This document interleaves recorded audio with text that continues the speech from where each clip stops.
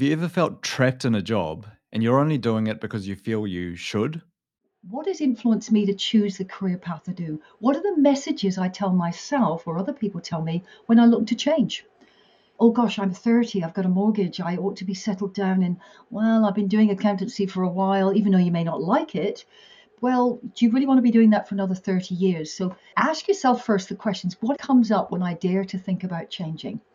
There's some ridiculous percentage of people that really do not like going to work. It's like 8 or 9 people out of 10 do not like going to work. What a total waste of one's creative capacity and how it influences people. You have reached Escape the 9 to 5. Please leave a message after the tone. Hi there. I'm doing a boring day job and finding life sucks.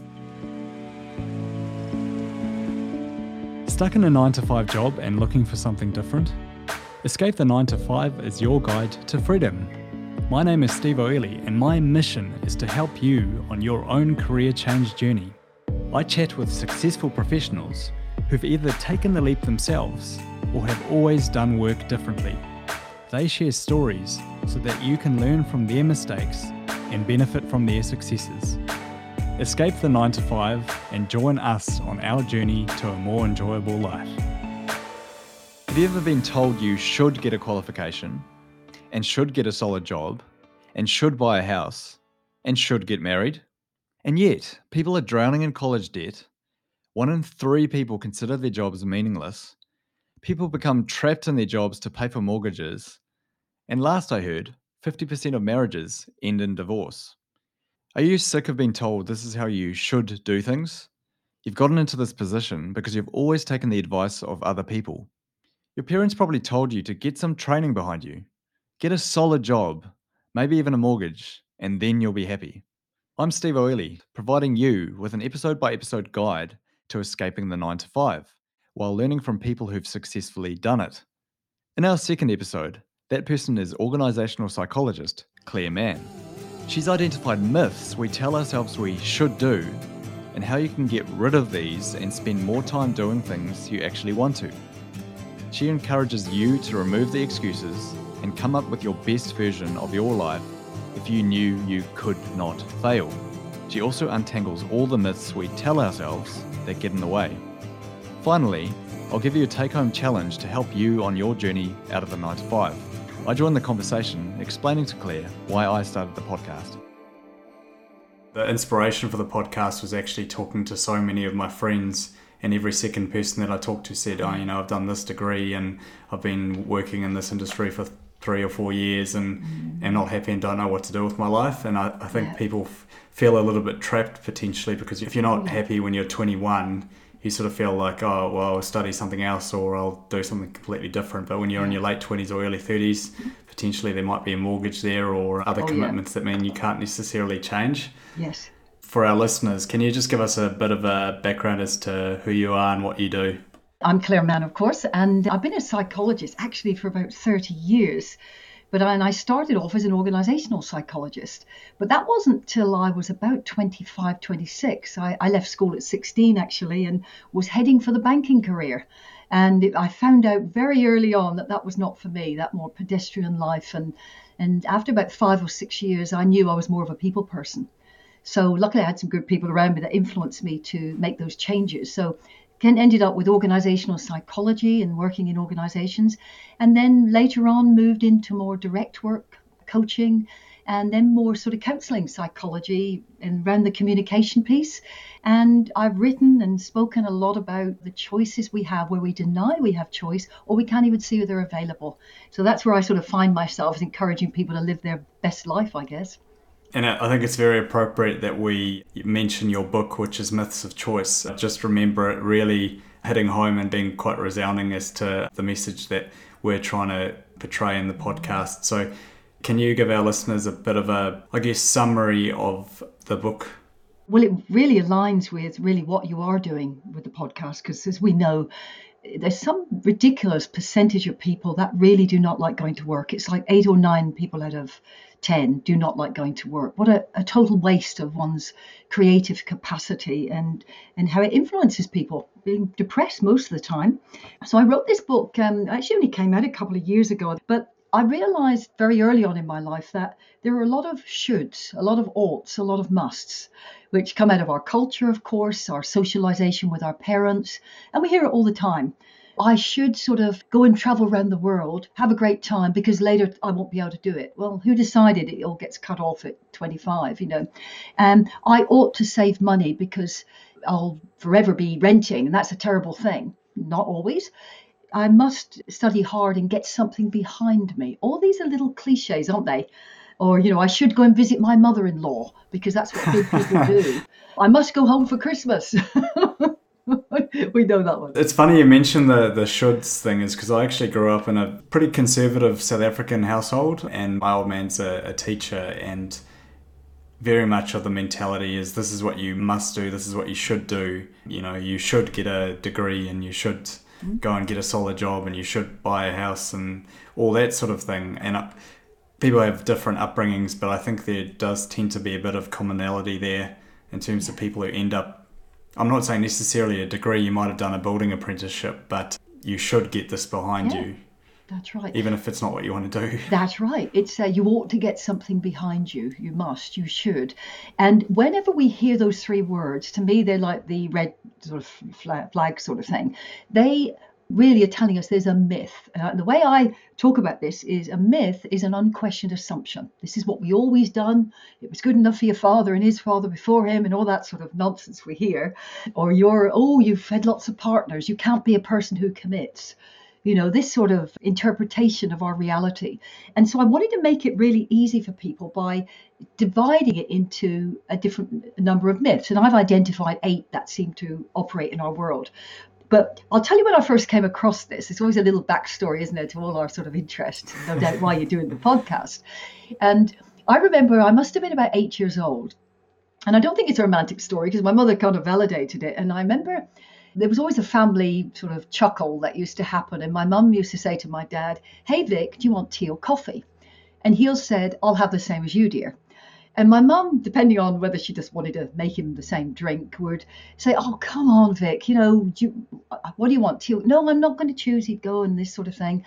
And then she'd be, she was on a bit of an argument the night before, in good spirit, I guess. She'd say, "Oh, I'm having a gin and tonic." It's 9 o'clock in the morning. And you don't have to be sarcastic. And it was all this sort of, but my father would not choose. And I remember looking up and hearing my father say, "Gabrielle, I am not going to choose." Obviously, I've thought about it a lot since, but I remember having these very philosophical discussions with my mother. But I suddenly realized he wasn't not choosing, he was choosing not to choose. I got really interested in is, we try to relinquish responsibility for our choices, our lives, our career options, our partners, whether we have children or not, to someone else or to something else, like our culture or stage in life or gender or something. And I suddenly realized my dad was relinquishing responsibility when he was still choosing. And I got really interested in a philosophy called existential philosophy, what it is to exist. And that gave notion to all this notions of choice and where we deny we've got choice or we can't even see it's available. So the myths of choice identifies 8 different myths: the group myth, the identity myth, morality, selfishness myth, commitment myth, dishonesty, all of these that where we have an assumption that this is what things mean and this is what we think things should do. So if we have a belief, for instance, a myth that if people really care about you, they'd never forget your birthday. When someone forgets our birthday, which is just a day, and it may not be important to them, we put a huge significance on that. And they're not really my friend. They don't care. When in fact, it just might not be important to them. So the book is to try and get us to look at where, particularly when we look at the 9 to 5, and we start to say, what has influenced me to choose the career path I do? What are the messages I tell myself or other people tell me when I look to change? Oh gosh, I'm 30, I've got a mortgage, I ought to be settled down in, well, I've been doing accountancy for a while, even though you may not like it, is, well, do you really want to be doing that for another 30 years? So ask yourself first the questions, comes up when I dare to think about changing? Where does that come from? Sometimes it may be negligent to walk out of that job immediately before securing something else, and it might reduce your options. You might be out on your ear and nowhere to live. But it's usually assumptions that comes from other people or our own fears. But given that 8 or 9 people out of 10 don't like going to work, we don't want to be that statistic because life is both too short and too long. That's really fascinating. In terms of the not only dispelling the myths, do you provide any sort of suggestions for what people can do? Because I guess for some people in particular, they've always lived by those myths. This is what I should do. And potentially you've been saying these things for years, and then someone goes and tells you, actually, hang on, that's just something our society's been telling us for the last 200 years. I mean, like university probably didn't exist or barely existed. I know universities existed for longer than a couple of hundred years, but for most people, university wasn't an option until really the last 50 to 100 years. So the notion that you should go to university is actually a very recent one. And so for people that have always lived by something like that, say I should go to university, or I should get a solid job, or I should get a mortgage, what advice would you have to them in terms of rethinking those myths and sort of creating a new path for themselves going forward? Yeah. Well, it's one of the things, one of the chapters is the myth that you can't change. But it's being realistic, the fact that when we come to think about change, say it's ending a relationship, and you've been in the relationship a long time, and we try to think about that, or we've been in a job a long time, we have responsibilities, we talk our way out of it. I've got responsibilities, my children are at a certain school, my partner wouldn't like it, is going through a process to identify, I get people to picture that they're in a bit of a box, okay, and you're trying to get out of the box. And it's really identifying the problem is when we break things down, often the problem isn't as big. It seems so insurmountable. I say take a large sheet of paper and write down exactly how you're spending your time, your 168 hours per week. So instead of going, I just want to look at that career, look at how you spend your life. And then once you break it down, you start to look at how much is been told you've got to do. Got to visit the in-laws. I should go to the gym, even though I really would prefer to do some gardening. But we go to the gym because that's our cultural expectation at the moment. So how do you spend your time? Dividing them into enjoyable, unenjoyable, and indifferent, positive or negative, active or reactive. Are you choosing them or letting someone else do this? And I get people to actually work through what they do with their time. And a big chunk of that is going to be work. So it's looking at asking a really big question. I want you to imagine, and everybody can do this exercise, you have all the money in the world. And it's not just your money, but you can call on other people's money. So people will invest in your projects. You've got all the confidence, all the contacts, all the health, all the energy, all the time, and other people's time. So in other words, you have no excuses. And I say to people, what would you begin to do right now if you knew you could not fail? And most people go, but they immediately put the limits on. There's the myths, you say. Yeah, well, what I would do, I'd go and do this job. Well, maybe you don't want to do a job. Maybe you could just do a job for 2 hours a week and get other people. What is the outcome of the job you want? Well, I like being around really cool people. I like being a bit creative. Well, you don't have to have a job for that. Remember, you're the master of the universe here. You've got no limitations. If you can do it without censorship, don't worry how you're going to get it. It gives you an idea of the sort of area that your compass needs to be directing in. So if someone says, honestly, I'd probably go and do voluntary work in India looking after orphan kids, there's something there for you. Or I'm passionate about animals, they might say. I want to work in a sanctuary. Okay, well, that's... And rarely when people say, well, actually, I would be doing what I'm doing now, I actually would say I'm doing what I'm doing now. To me, it's, although I work very hard, it's a bit like a hobby, really, because getting people to talk about how to have enjoyable, authentic, meaningful lives and the honor that people tell me about their lives, that's really cool. So I'm definitely glad I left banking and actually went and did this, because it was, I think I would be very distressed if not. The point you're making in terms of removing those limitations, and I find a lot of people, when you honestly ask them, they've maybe had a couple of drinks, and you honestly ask them what would you want to do with your life, most people say things that are actually very realistic. I don't think most people want to become, if I had all those limitations removed, I don't have any interest in being the world's most famous actor. I mean, don't get me wrong, I'd love to be the world's best sports person, but that is one example where the ship has sailed. But in most cases, most I think most people's kind of ideas of what they want to do with work are actually fairly reasonable. Yeah. It's not being like eye in the sky dreamy about it. It's giving people the idea to work with, and then from there you can take your current reality and slowly work towards making that your reality. In my example, I could quit my job and go podcasting full time. That probably wouldn't be a smart thing to do from the outset, but there's nothing to say that I can't do that on the side and slowly as it grows make that a full-time reality. But I think people manage to convince themselves that, as you say, the moment you start saying your dreams, it's like, yeah, I would do that, but I've got to pay the bills, or I've got to do this, or... Yeah, you're absolutely right. But you just said a moment ago is like to be the world sports player or whatever, but that ship has sailed. See, is that a myth? Now, the reality is, of course, we know that there's for professional tennis or whatever it might be, realistic, I say real, there's within the limits of one's own physical health. And if you're competing with a 20-year-old who, because of that, just that time in life and that little window when we know there's accelerated sort of progress potentially. But it doesn't mean if that's really if you had a magic wand, you would do it. Okay, that was really something somebody wanted to do. How can I bring that tennis into my life? I may not be on the circuit doing all this stuff, but maybe I can coach people. Maybe I can write a book about it. Maybe I can go and teach in a kids' school part-time teaching tennis. Whatever your love is, and you can start doing this now, whatever people's thing is. If they want to work in an animal sanctuary, is you don't have to wait till you're free to do it. Go and volunteer once a month and go and do it. Whatever it is, start doing it, because it was a German writer called Goethe, I think. He said, boldness has power. When we go out there and start doing it, it's almost as if, I don't know, energetically, the law of attraction or whatever, opportunities rush to us, or we see those opportunities that we didn't see before. Start with a really big vision. With that vision, we could have world peace. And who was it who said, give me a big enough lever and I would shift the world? It was like Atlas or something. He wanted to, move the planet sort of thing.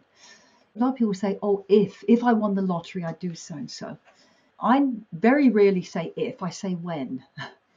When people say, oh, if my podcast is successful, when my podcast is successful, and people go, yeah, but it kind of, there's that self-talk. So self-talk is a really big thing of this. Learn your own self-talk. What is it? The excuse is, oh, I haven't got enough time, not enough money, I'm not young enough, I'm not rich enough.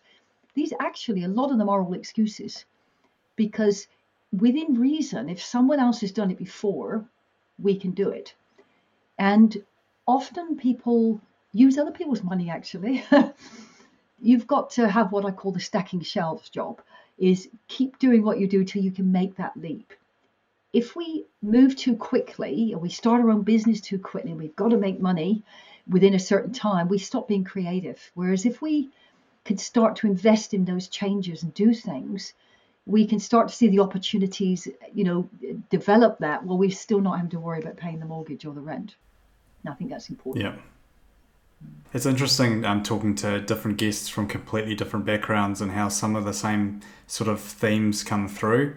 One of the things you said earlier was something along the lines of, if you start doing something, opportunities will present themselves. Yes. I've had different guests say very similar things. And I've also read in a book which says people misunderstand motivation. They think that you need motivation to be able to do something. But in reality, by making an action gives you the inspiration and the motivation. So just by doing something will likely create the opportunity to...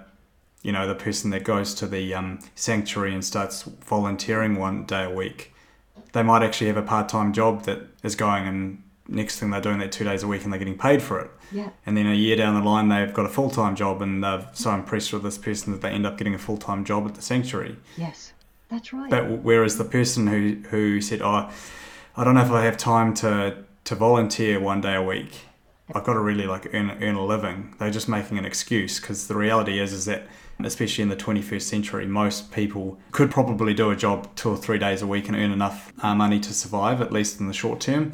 Yeah, sure, you might not be able to go for your overseas holiday and buy your flash clothes for a year, but if you're serious about making a change, it is possible to just do it part-time, I suppose. Yeah, no, I absolutely agree with you. I think it's also look at your life and actually see, do a sort of income and outgoings. And actually, a lot of people fritter a lot of money that could be invested in their training and development by investing in books and online programs and retrainings, but they say, oh, I haven't got any money. Gosh, it all goes. And when we actually break it down and we realize, there was actually a speaker in the UK I remember once he called it the latte factor. Now, we all like going out for coffee, or most people do.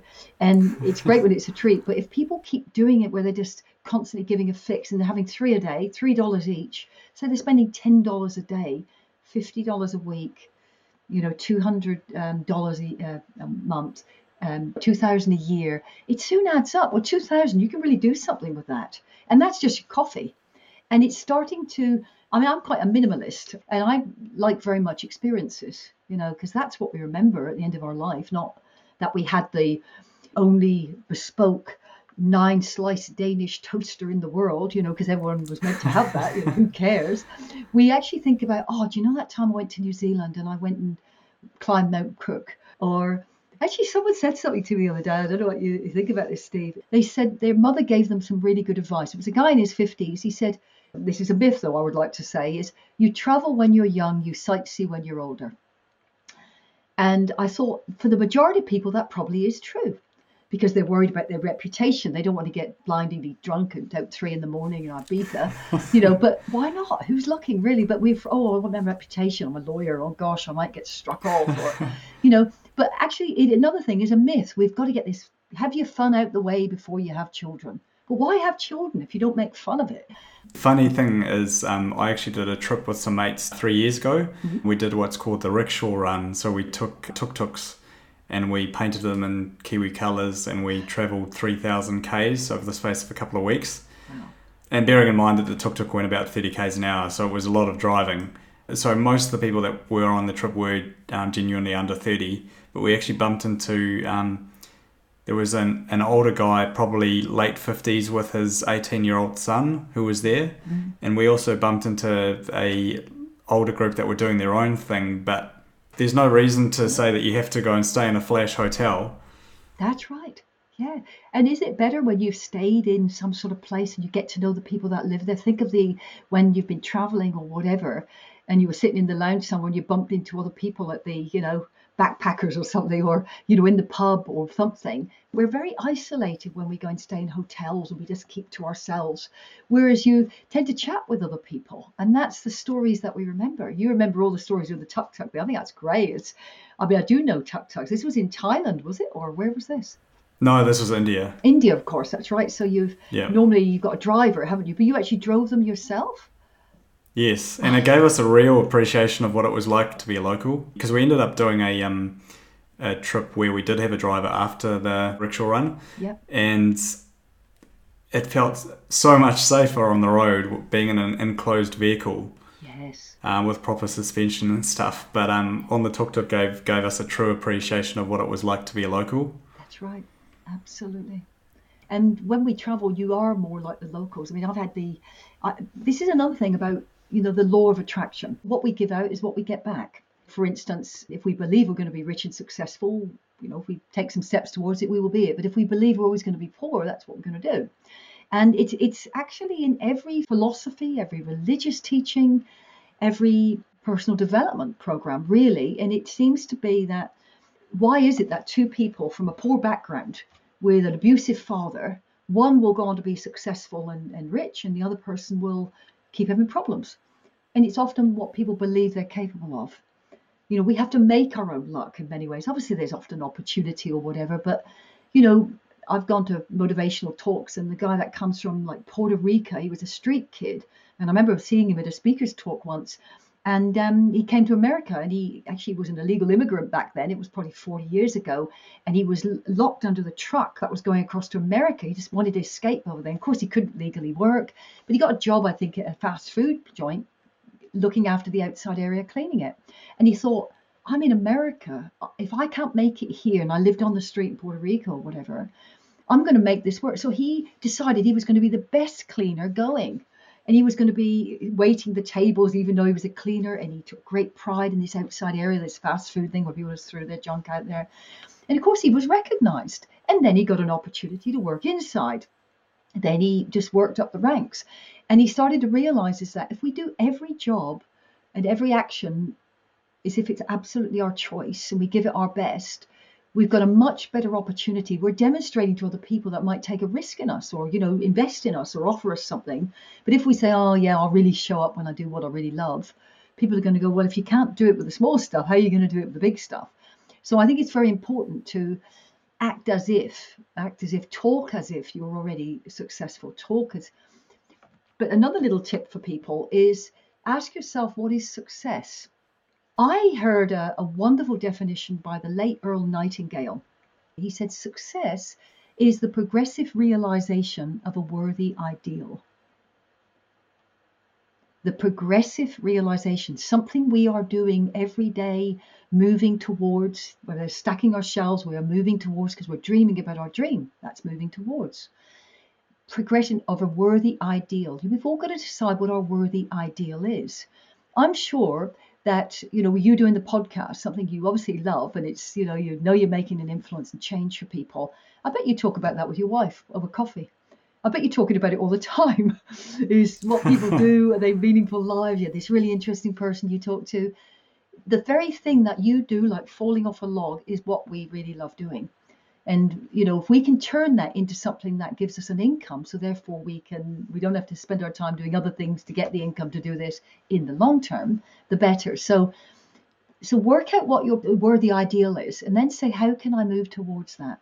What is the worthy ideal? What is it you want from that? Well, I want to feel I haven't wasted my life. I want to feel, that I've done the best. I didn't let myself down. I want to contribute to other kids knowing that they can be successful too, whatever it is.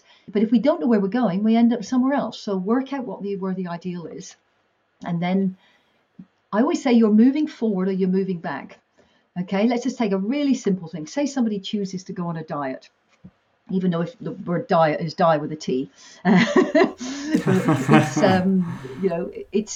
but say they are and they've followed some sort of regime, and on day 2 they pick up a bag of donuts and they start eating and they go, oh, I've broken the diet.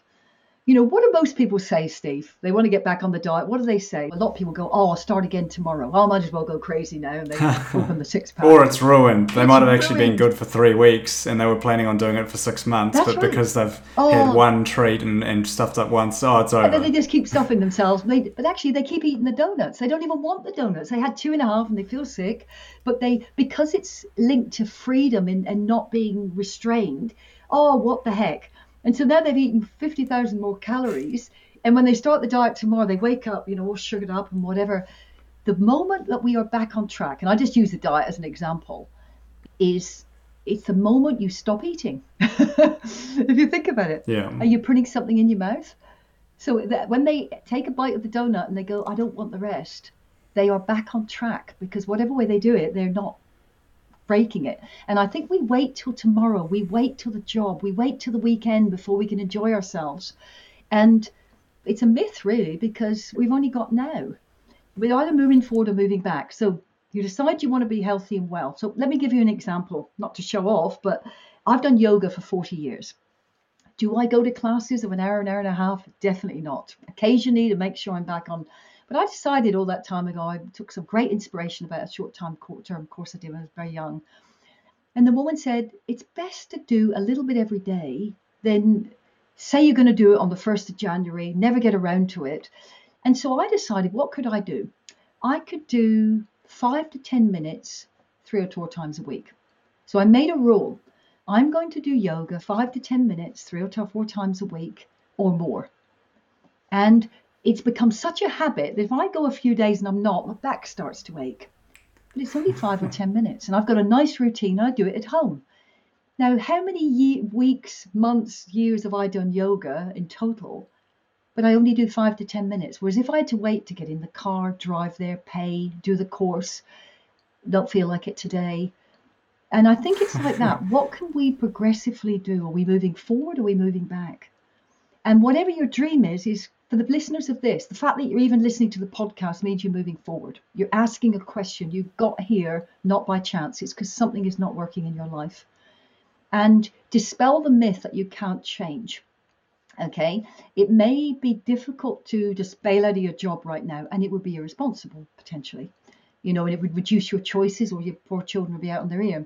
But work towards not if I get rich, if I get the inheritance from my family. What can I do now to move in the direction of my dream? What am I prepared to give up to get my dream? Do we need the second car? Do we need the really big house? Maybe we can downsize. I wanted to share this quote from Robert F. Kennedy about materialism, which I think is relevant to this week's episode. Too much and for too long, we seem to have surrendered personal excellence and community values in the mere accumulation of material things. Our gross national product now is over $800 billion a year, but that gross national product counts air pollution and cigarette advertising, and ambulances to clear our highways of carnage. It counts Whitman's rifle and Speck's knife, and the TV programs which glorify violence in order to sell toys to our children. Yet the gross national product does not allow for the health of our children, the quality of their education, or the joy of their play.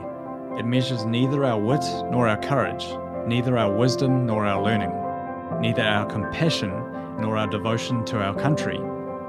It measures everything in short except that which makes life worthwhile. I just want to go quickly back to the yoga comment and the 3-4 times a week, 5 to 10 minutes. It's very similar to a book I read called Tiny Habits. Yes. The premise of the book is that to create a habit that you want in your life, rather than measuring it on, say, I'm going to go to yoga for an hour 5 times a week and you end up not achieving it. That's right. You make the habit something really tiny. And the example I can think of in the book is he says that every work day I'm going to go for a run after work. And so what he does is he leaves his shoes by the door, and when he comes home from work, he puts his shoes and socks on. Yeah. And his habit isn't going for the run every day. His habit is putting the shoes and socks on. And 90% of the time from there, he will go for a run. Sometimes he might just go for a walk because he's really tired. And there might be a 1 in 10 times that he puts his shoes on and he decides, you know what, it's pouring with rain outside, I'm exhausted, I'm not going to go for a run. But he's created a tiny and achievable habit that he just will keep doing because he's actually putting on, all he has to do is put on his shoes. If you make your goal this simple, tiny thing as opposed to this big, more complicated thing like going for an hour run or an hour of yoga or whatever it is, it makes it less achievable and then less likely that you're actually going to continue to do the habit. I like that very much. I think you're absolutely right, because it also links into what we know about neuroscience, and it's neural memory. If we look at habit, it's memory of the body. I always use the example of, do you clean your teeth at night? Most people do. That's one of the examples that he actually gives in the book, is the teeth. And another one he gives as an example is turning the kettle on in the morning. Yeah. I think when I get up in the morning, I'm not even thinking, and I just walk into the kitchen, click the kettle on, and I'm barely even conscious when I do that. That's right. He suggests actually linking a habit to something simple like that. So, if you really need to do, in my case at the moment, I'm having some problems with my upper back, and so the physio is giving me some stretches to do. Yes. If every morning when I click the kettle on, that's my sort of reminder to do my 5 minutes of upper back stretches. Nice. It's something achievable that you'll remember to do. I think that's it, isn't it? It's your body. Remember, we don't remind ourselves about cleaning teeth. We don't set alarms, but it feels weird if we don't do it. So we might even get out of bed and clean our teeth. They're not going to fall out. I always say to people, when you wake up in the morning, what's the first thing you think of? And people go, I reach my phone usually. That is something that must stop. Do not be drawn into the dumping ground of other people's stuff. Is develop a daily mantra. Now, when I wake up in the morning, the first thing that comes into my head, because it's become a habit, does it take 10 days to develop a habit, 30 days? Who knows? Psychologists do say that on average it's 30 days. If we have a particularly difficult experience or a very emotional, pleasurable one, it can be much quicker. But on the whole, we have to keep doing something until it becomes automatic. As children, we have to be reminded to clean our teeth, for instance. Then it becomes the habit. I have a habit that until I change it to something else, I cannot undo this because it is such a habit. So I wake up, I come into awareness, And the first thing that comes into my mind is, what a grand and glorious day filled with love, opportunity, and potential. Because I taught myself to do it. And then somewhere in the house, there'll be a dog tapping their tail. Oh my God, she's up, which reinforces it. I say to people, write it down, the 3 Ps, the personal, the present tense, and the positive. Not sort of, I will lose weight in the future. That's future, it's negative. Make bold statements. I am successful, enjoying life, healthy and fit, whatever it is. Choose something that works for you and write it down. Keep repeating it every morning. And when you forget, start for another 30 days. The idea also of the 30 days is that in the end, you're not counting days because you just do it. Now, when I wake up like that, and sometimes I have to get up very early and go into Sydney in the city, I am immediately propelled into empowerment. What grand and glorious day with love, opportunity, and potential. I don't want to get out. It's all warm. It's a bit cold outside, but that changes things. Whereas if a lot of people go, oh God, I don't want to get up. I don't want to go to work. And you're not even getting paid to feel like that. You're getting your work before you know it. Change the script. So develop a daily mantra. That's going to be really important. I just want to make a couple of comments there, Claire. One is that from the Tiny Habits book, that is something he suggests as well. Not those exact words, but he suggests when you get up in the morning, have something positive to say. And I can't remember the details. You'd have to read the book yourself. But the other thing that I want to say from people that are a bit more cynical, and I was one of those people, is I used to hear the positive mentality stuff and kind of roll my eyes and think this is a bit sort of wishy-washy and sure, say positive things, but the reality is that, I might have a crap day at work. That doesn't mean to say that you need to be positive 100% of the time, and it is okay to feel crap when you've had a bad day, but there's something about slowly over time or as quickly as possible changing your mindset to be positive. Yeah. And one of the things I noticed from doing some life coaching myself is that you were talking about the shoulds and the buts and the, I can't do this sort of thing. One of the things I used to do is just subtly put myself down. And it was only when I started writing it down that I started to notice the pattern. And now it's very rare for me to put myself down because I'm so conscious of it. So, I'd be doing something at work and if something wouldn't go well, I'd be like, sort of mutter under my breath, you're doing a crap job or something like that. Until you become aware of these things that you're doing, you don't realize how much it's affecting your mindset. And I know it's a little bit different to what you were saying with the mantra in the morning, but having experienced that to a certain degree, I don't do a mantra or anything in the morning, but I do genuinely believe that that's got to make a difference in your life. Because if you're getting up in the morning, and I mean, how many people do we know that get up in the morning and is like, I've got to go to work today, or and that's such what a waste of creativity. And we can change that. There's always a price to be paid. In the short term, you probably can't have the 4-bedroomed house and the 2 cars if that's what you want, but are you having that because you truly want it, or is it because that's where you think you should be in life? I remember I originally come from England, and I remember it was one of those times when my mouth dropped, and there was a guy that came to see me about something. It was some training initiative, and he was really burnt out and tired, and his job was too much for him. And I said, how come you haven't even got children? It's like you haven't got a lot of financial outgoings. That's not even your excuse here. And he said, yeah, but I've got this massive mortgage. I said, well, what have you got a massive mortgage for? He said, I live in a 5-bedroomed house, 2 bathrooms. I said, what, you and your wife? He said, yeah. I said, what for? He said, well, at that stage in my life, that's where I think I should be. And I said, and what's the cost you're paying for this? Because guess what? Nobody cares. They worry about what they're doing. And I think once we get over that, is most people they're worried about their own lives. People are afraid, but if I do it, everyone else is doing this, so I go along with something. Is when we stand out and we make a thing, often it gives other people permission to shine and actually go, well, if he can do it, if Steve can do it, I can do it. So I'm just going to borrow a quote from Dr. Seuss. Be who you are and say what you feel, because those who mind don't matter, and those who matter don't mind.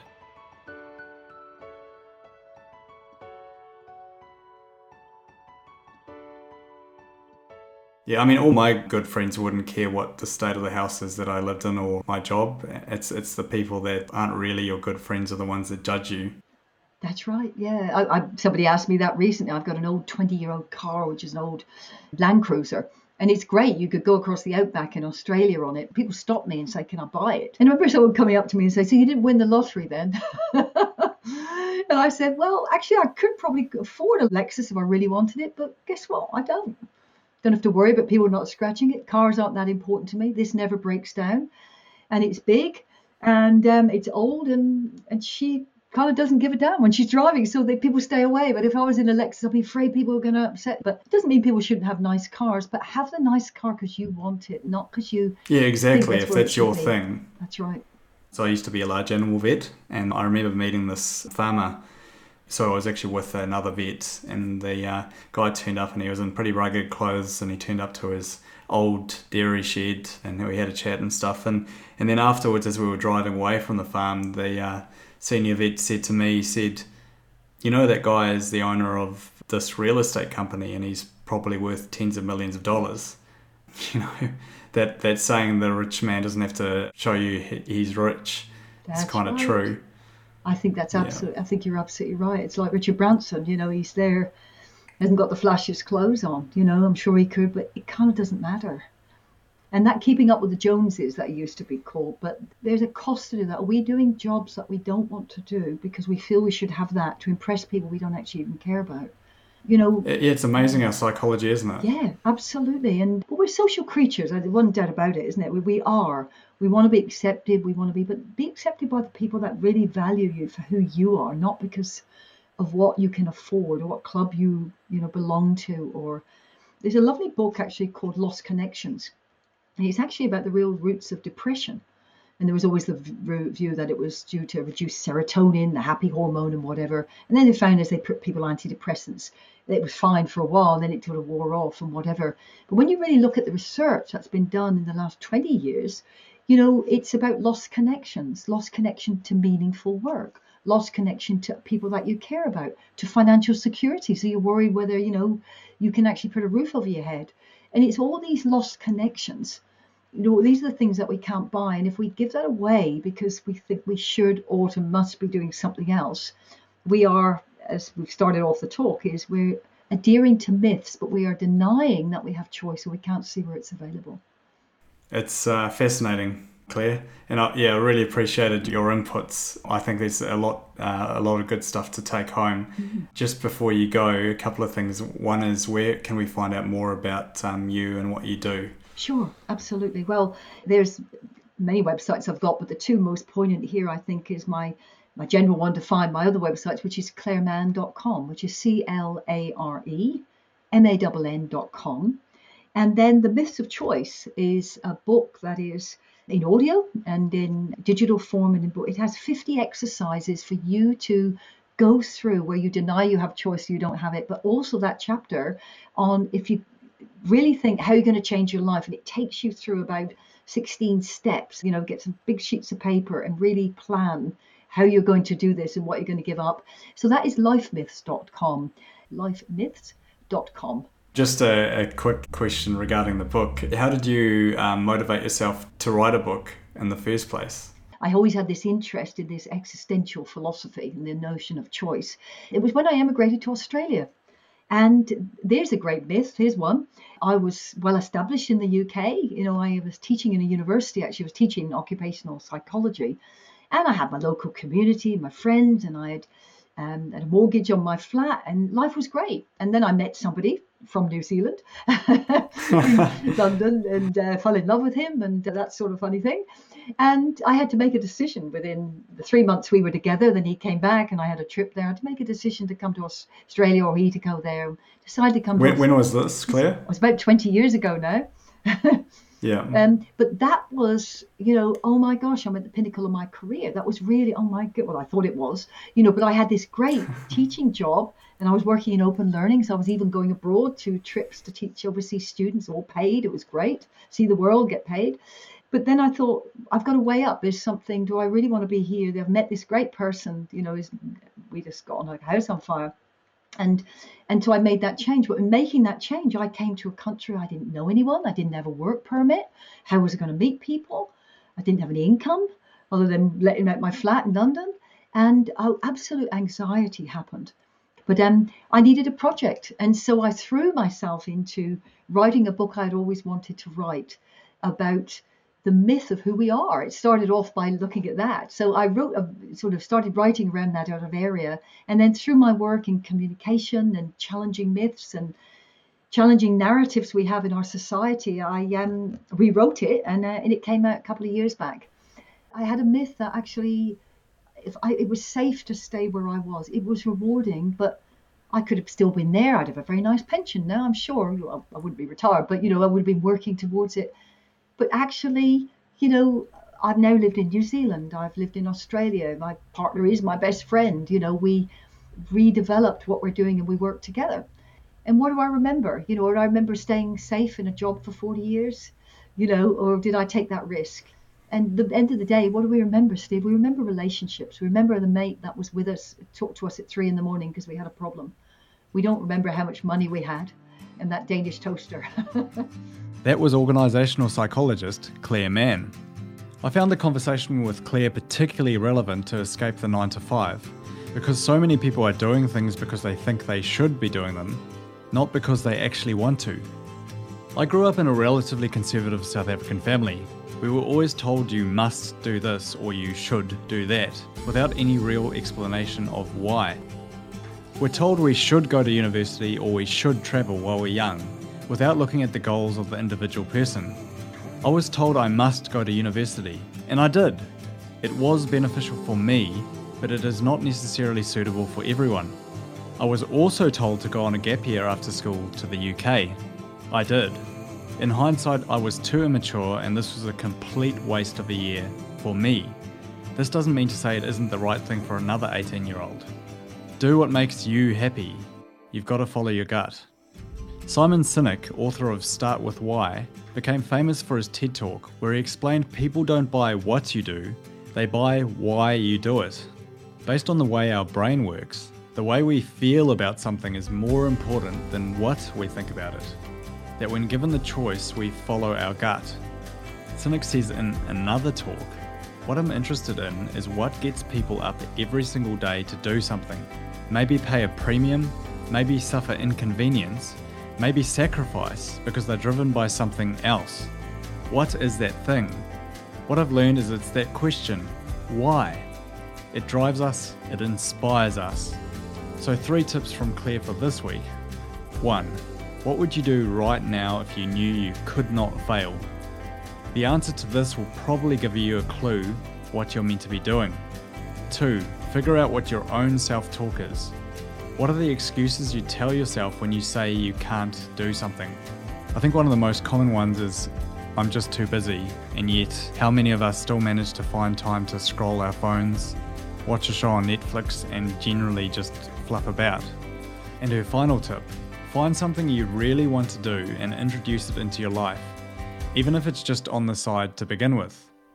This week's challenge, do what makes you happy. Challenge accepted. Grab a big sheet of paper and write down exactly how you're spending your 168 hours per week. Cross out all the things you do only because you think you should, or someone else has told you you should. Replace these with things you actually want to do, including allowing time daily for at least 30 minutes of exercise and at least 15 minutes of meditation. I guarantee this will not only make you feel happier, but help with the decision-making process down the road when you've got a healthier and clearer mind. Challenge accepted. I do ask you to be reasonable about this week's challenge. I absolutely hate doing grocery shopping, but do need to eat. I also love having a few drinks, but I'm not going to make that a daily habit because not everything that makes you happy in the short term is good for you in the long term. Thanks for listening to Escape the 9 to 5. If you need help on your own career journey, be sure to join our Facebook group, Escape the 9 to 5 Podcast, where you'll join a community of people with a similar mindset actually wanting to make the most of their lives and not be trapped in a meaningless job for the rest of their lives. This week we're talking about myths we tell ourselves we should do and how to focus on spending more time doing things that actually drive us and inspire us. The link to the group is in the show notes. Escape the 9 to 5 is a Deals Media production. If you felt like this episode brought you any value at all and helped you on your journey to escaping the 9 to 5, Please do give us a rating if you're on Apple or Spotify podcasts. Otherwise, make sure you subscribe on whatever app you're listening on. This show is produced and created by me, Steve O'Ely. Editing is thanks to Jeremy Greater, and show music is thanks to Mikey Geiger. For more information and support, please visit our Facebook page, Escape the 9 to 5 Podcast. Links to this are in the show notes. See you next time on Escape the 9 to 5.